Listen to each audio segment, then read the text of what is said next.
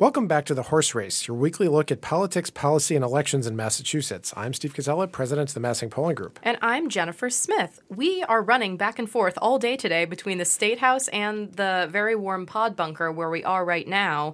Why is that, Steve?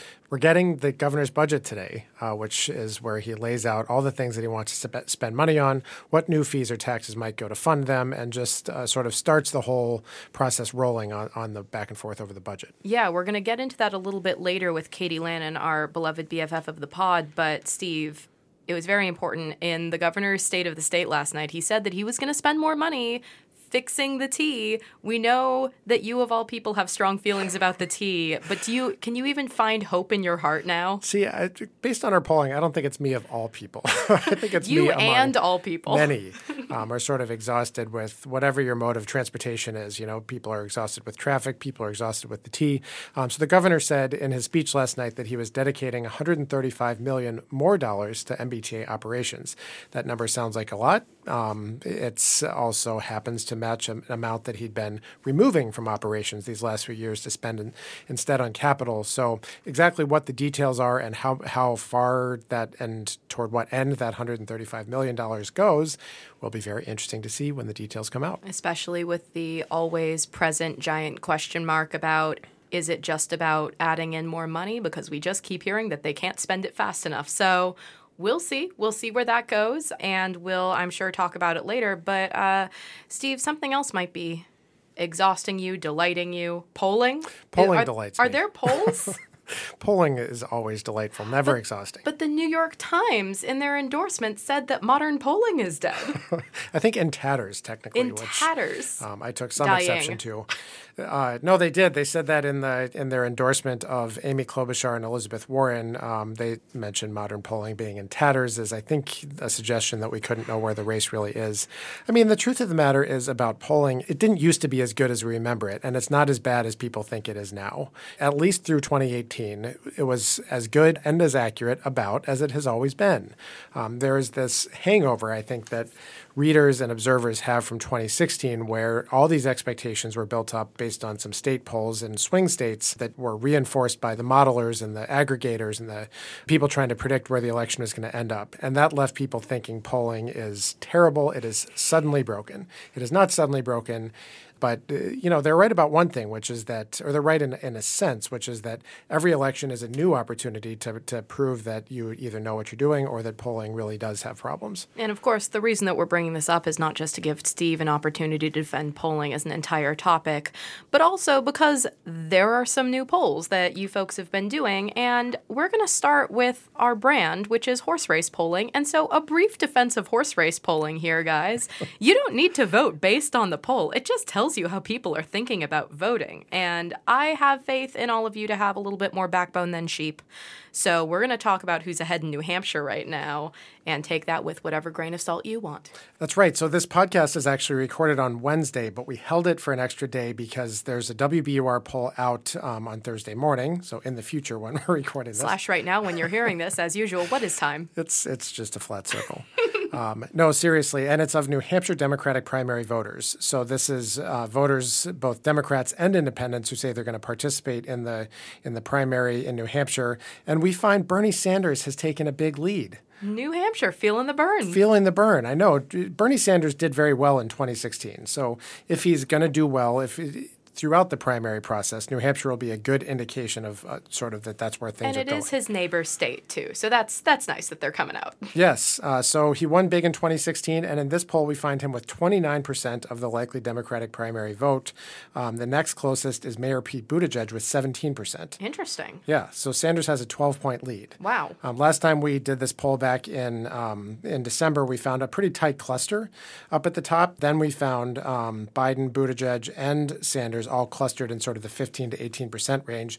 Everybody else has kind of stayed where they were. Warren stayed roughly level, Buttigieg, Biden, others.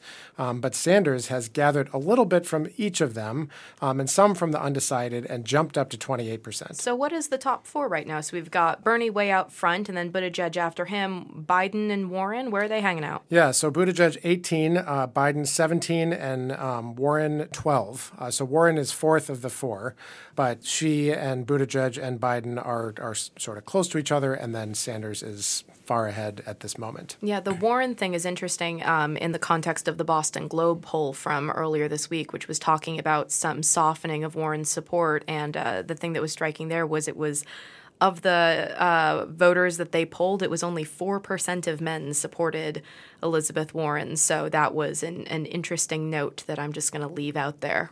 Yeah, we found that both her favorables and unfavorables have gone up somewhat. So this is natural throughout the primary process where voters get to know a candidate. A few more say they like a candidate. A few more say they don't like a candidate.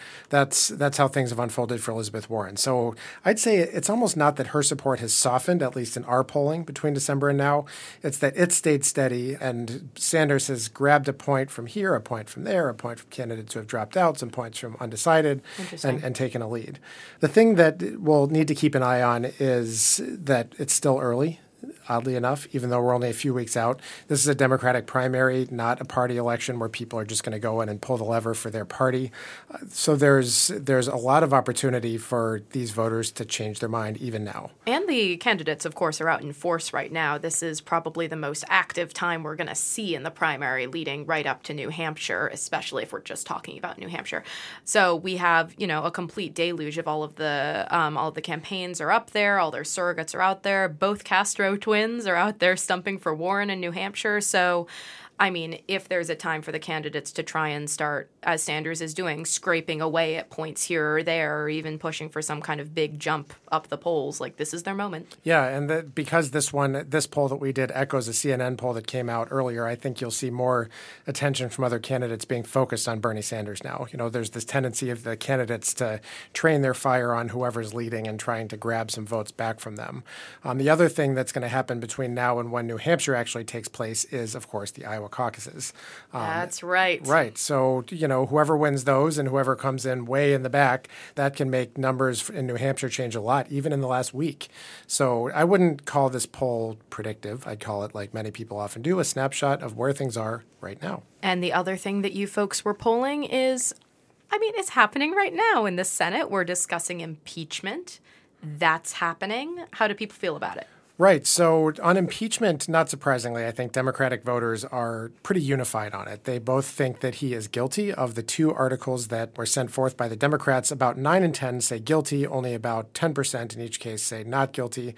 But if you kind of look back to how this has unfolded, longtime listeners of the pod will recall that Democrats haven't actually always been unified on this. Looking back before the investigation was announced, throughout the hearings and so forth, support was growing. So to see now that Democrats are pretty sold both on his guilt and then even the idea that he should be removed. That was always an interesting split to me, that even if you had a majority saying that he should be impeached, you had way, way, way fewer people saying that should then lead to removal, which has always been a little odd to me because the implication you assume is that if you think a president should be impeached, then you think they should be removed, but that's not always how it works. Yeah, there's this slice that thought he should be charged with something and then found not guilty. I would love them to be in charge if I'm ever prosecuted for something. That would be amazing. So about 8 in 10 say yes, he should be removed. 8 in 10 of Democratic primary voters. Democrats are united on this, and it puts the candidates in an interesting spot where they're being thrust into the middle of these proceedings, both literally in the sense that the senators are stuck in their seats on pain of imprisonment, and figuratively in the sense that their voters, the voters that they're trying to appeal to, largely think that he should be removed. Yeah.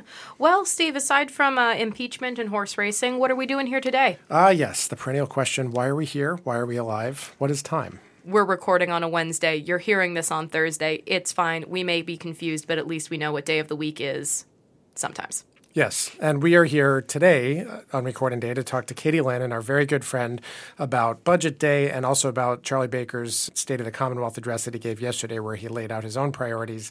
And then later on, we're going to have Rebecca Hart Holder of NARAL Pro-Choice Massachusetts to talk about the anniversary of Roe versus Wade and the unfolding legal environment surrounding access to abortion in Massachusetts. All right, let's head over to the State House, Steve.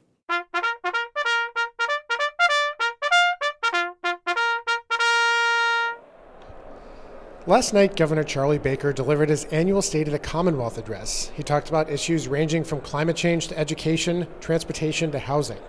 While the governor's readying his policy agenda and pledging more money for some of his priorities, it also looks like the state may be facing a budget cycle that looks very different from the last two. To find out what's up, we are in the heart of the chaos right now, here at the State House to talk with our very busy BFF for the pod, Katie Lannan of State House News Service. Katie, thank you for taking the time. Thanks for coming to hunt me down amid the chaos. So we often meet in the pod bunker down the street, but today we're here in the State House. What's going on that we couldn't pull you away from? It's budget day, which for the news service and for State House reporters in general is basically the Super Bowl. The governor will be shortly rolling out his plan for fiscal 2021, and that'll start the next several months of budget deliberations and debate and negotiation. And last night was the State of the Commonwealth address where the governor laid out his priorities, but before he could get started, there was some sort of delay because a door was locked, if we understand correctly. I missed the locked door gate of 2020, but there was a lot of pomp and circumstance as well that always kind of slows the process down. And so on the actual budget of it, we're going to get into this report dealing with the projected deficit that the state might be facing, but before then, have you learned anything today that the people might want to know about their budget?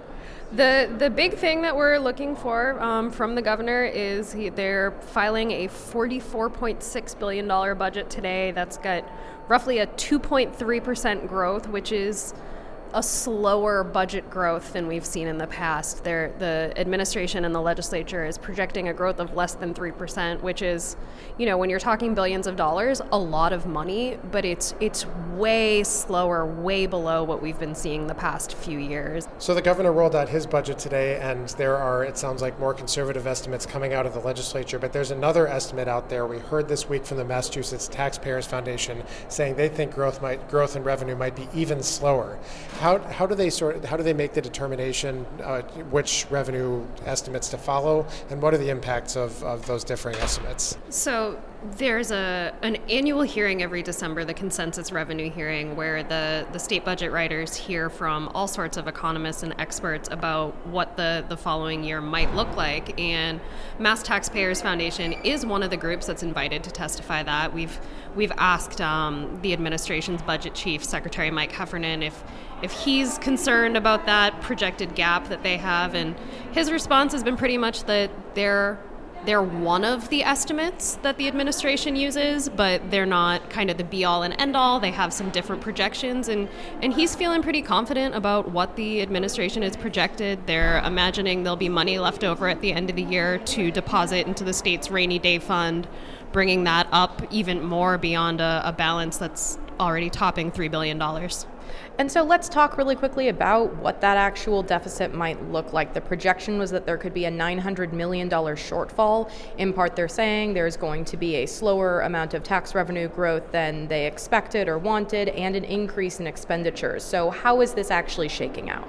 So what we have from the administration right now is a budget that still boosts spending. We've got a new $350 million in spending called for under the school funding reform law that was passed just last fall. And, we have seen, not in the past couple years, but if you go back 3 or 4 years, there have been times that the administration has had to make mid-year spending cuts that could be something to watch for down the horizon. But as of right now, the state budget plan from the administration involves spending growth. Okay, let's talk about what's in the budget itself. You're holding a budget document which doesn't come out for another, according to my watch, 22 minutes. So you know something that none of us know. What unusual things, what interesting things, what new things are in the budget, and what's kind of going to be familiar to people? Yeah, I do know some stuff that probably more people will know by the time this is recorded. The administration is proposing to increase the fee on Uber and Lyft rides, and that would some of that money would go to the T. There's also proposals in here to kind of develop the successor to the Fiscal and Management Control Board that oversees the T. There's an attempt to get some new money through changing the way sales tax is collected by mass retailers, kind of streamlining and modernizing that to reflect the fact that more transactions are paid for with credit cards.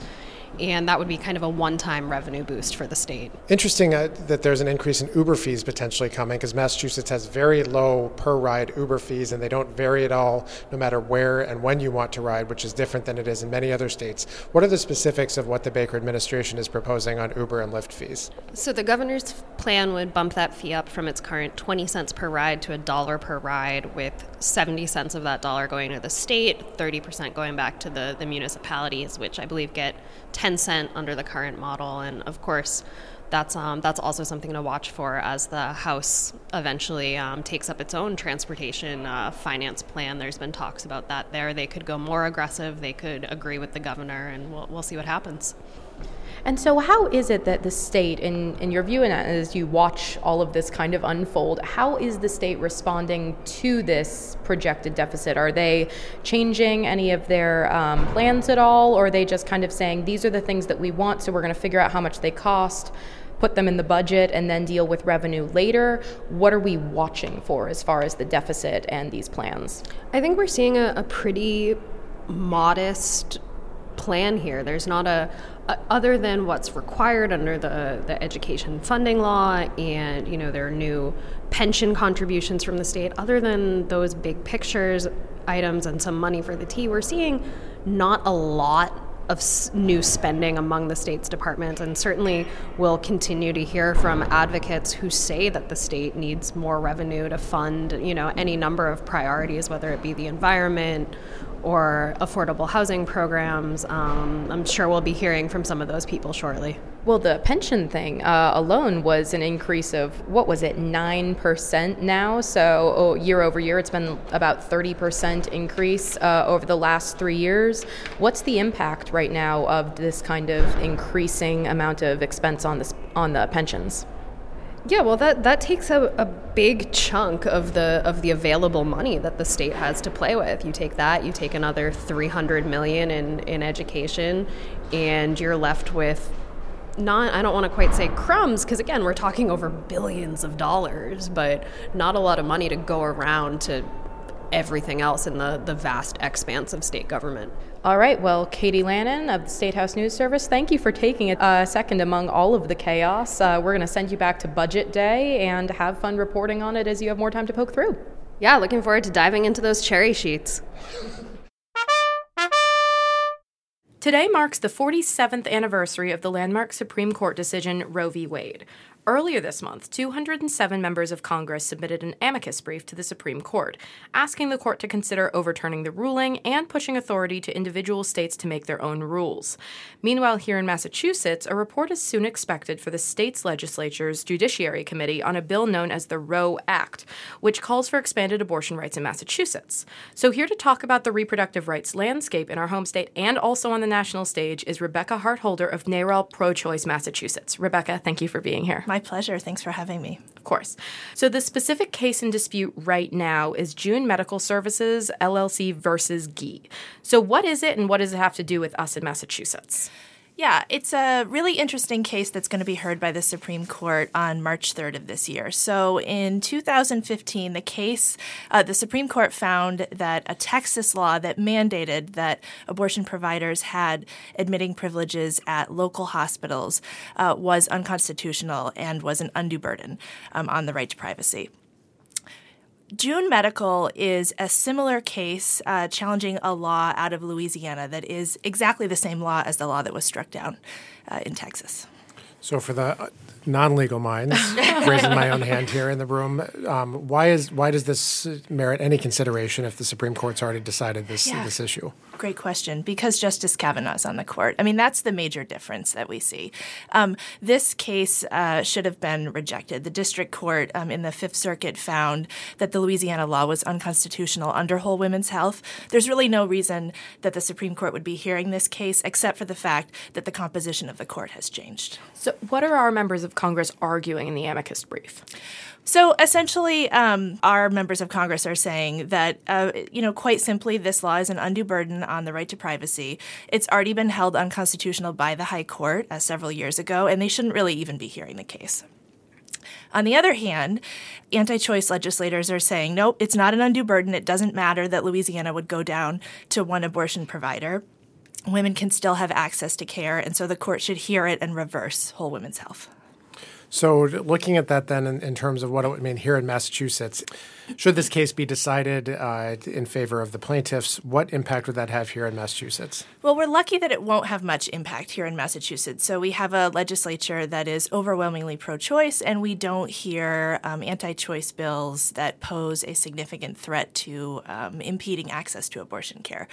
What it means nationwide is that in states where there is an anti-choice majority, it will be kind of open season on passing anti-choice laws. So what is this actually going to have as far as an impact on your work as we're moving into this era with Kavanaugh on the court as well? How is that impacting the kinds of legislation that you're advocating for and your sort of day-to-day process? You know, when President Trump was elected, one of the things that we were most concerned about was that he would have a vacancy on the high court and he would be able to change the composition of the court to an anti-choice court. I think it's a bad harbinger for reproductive rights that the court is hearing this case. So what it means in Massachusetts is that it's an opportunity for us to really lead. What it means is it's an opportunity for us to push back against a national narrative that is really constraining access to reproductive health care and make the opposite statement here in Massachusetts that we support a woman's right to choose. So then let's talk about the specifics of the ROE Act, because that's one of the pieces of legislation that would take aim at the exact issue that you just outlined. What exactly does the ROE Act do, and what gaps or holes is it trying to fill? Yeah, so you can think of it as really doing three main things. The first is that it codifies the right to privacy in Massachusetts law. It's protected at the level of the SJC, but it's not in the Mass General laws. The other thing that it does is that it ensures equitable access to reproductive health care regardless of age, race, insurance status by repealing politically motivated barriers to care. And the third thing is that it creates an exception in our law for abortion later in pregnancy when a family is facing a devastating diagnosis of a lethal fetal anomaly. And so how does this interact with the broader national discussion here? Are you hoping that this acts as a model for other states to follow along with, or is it really sort of about securing those rights in Massachusetts? It's both. It's really both. If you look at Massachusetts right now, we get about a C grade for access to abortion because we do have barriers to care. So what we're really looking to do with the ROE Act is both remove those barriers from our laws and expand access here in Massachusetts, but also to make a real national statement and put Massachusetts among the states that are really leading the charge to protect access to care. And some of the highest hurdles typically in these discussions are lowering the age, which is one of the things that you mentioned, and also moving further into the pregnancy. So take those in either order that you prefer. What are people who would pose those arguments missing, and how should legislators be thinking about those in your opinion? Yeah. So let me say to start off with, what we're trying to do is create a more equitable and just healthcare system for people that are accessing reproductive health care. So I'll take access for young people first. So right now the law is that a young person under the age of 18 has to get one parent's consent to abortion care or get what's called a judicial bypass, essentially getting permission from a judge. We know that 77% of teens in Massachusetts involve a parent when they are facing an unintended pregnancy and elect abortion care. For the remaining 23%, going before a judge is an absolutely incredible hurdle and barrier to care. We think that care should be in the exam room and not in the courtroom. Clinicians are trained to spot abuse and coercion. They're mandated reporters. Judges are not. The other issue, besides the kind of logistical hurdles of getting to a courthouse for a teen, is that it's disproportionately impacting teens from low-income families and also teens of color. And that is just simply an untenable outcome for us. The legislature can't legislate family communication. It would be great if they could. But there are cases where there's abuse, there's rape, there's incest, there's the threat of being thrown out, where it's just simply not safe to talk to your parent. And then young people in DCF custody don't have a parent that they can speak to and have to go through the court system. So the disproportionate impact is just simply untenable for us. So that's the first part.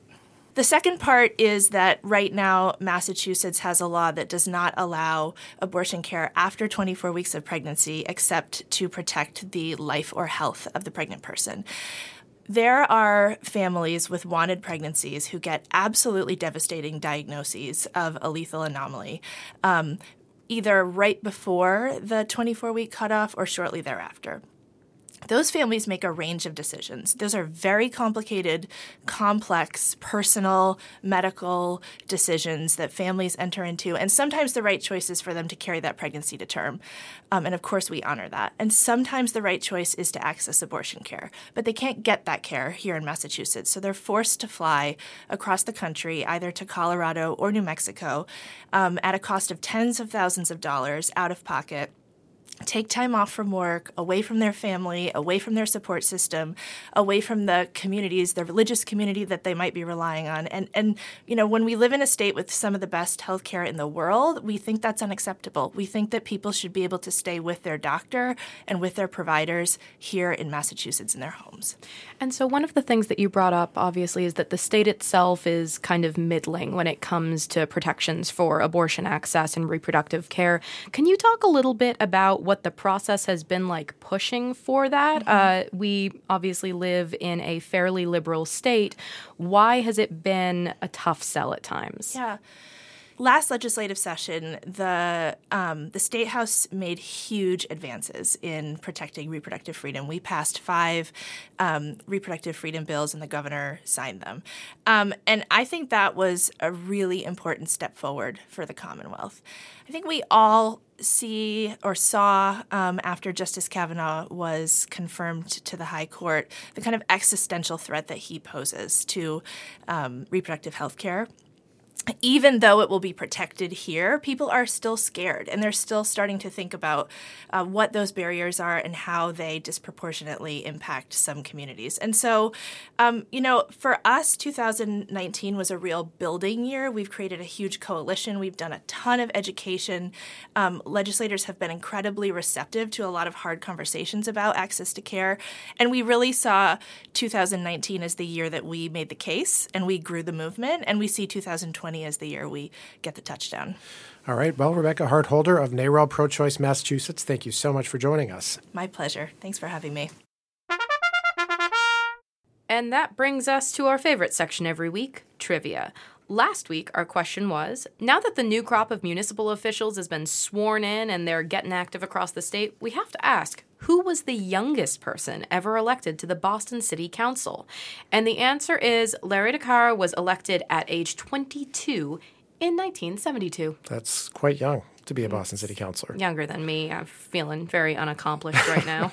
Eventually you get to the point where presidential candidates start to be younger than you, and then it's depressing. Just speaking from experience. Anyhow, continuing then with municipal matters, the question is, according to a very, very old city law here in Massachusetts, if you are to cross Boston Common, what item must you carry with you at night and why? Any bonus trivia points this week available for that? No, but yikes, don't do it.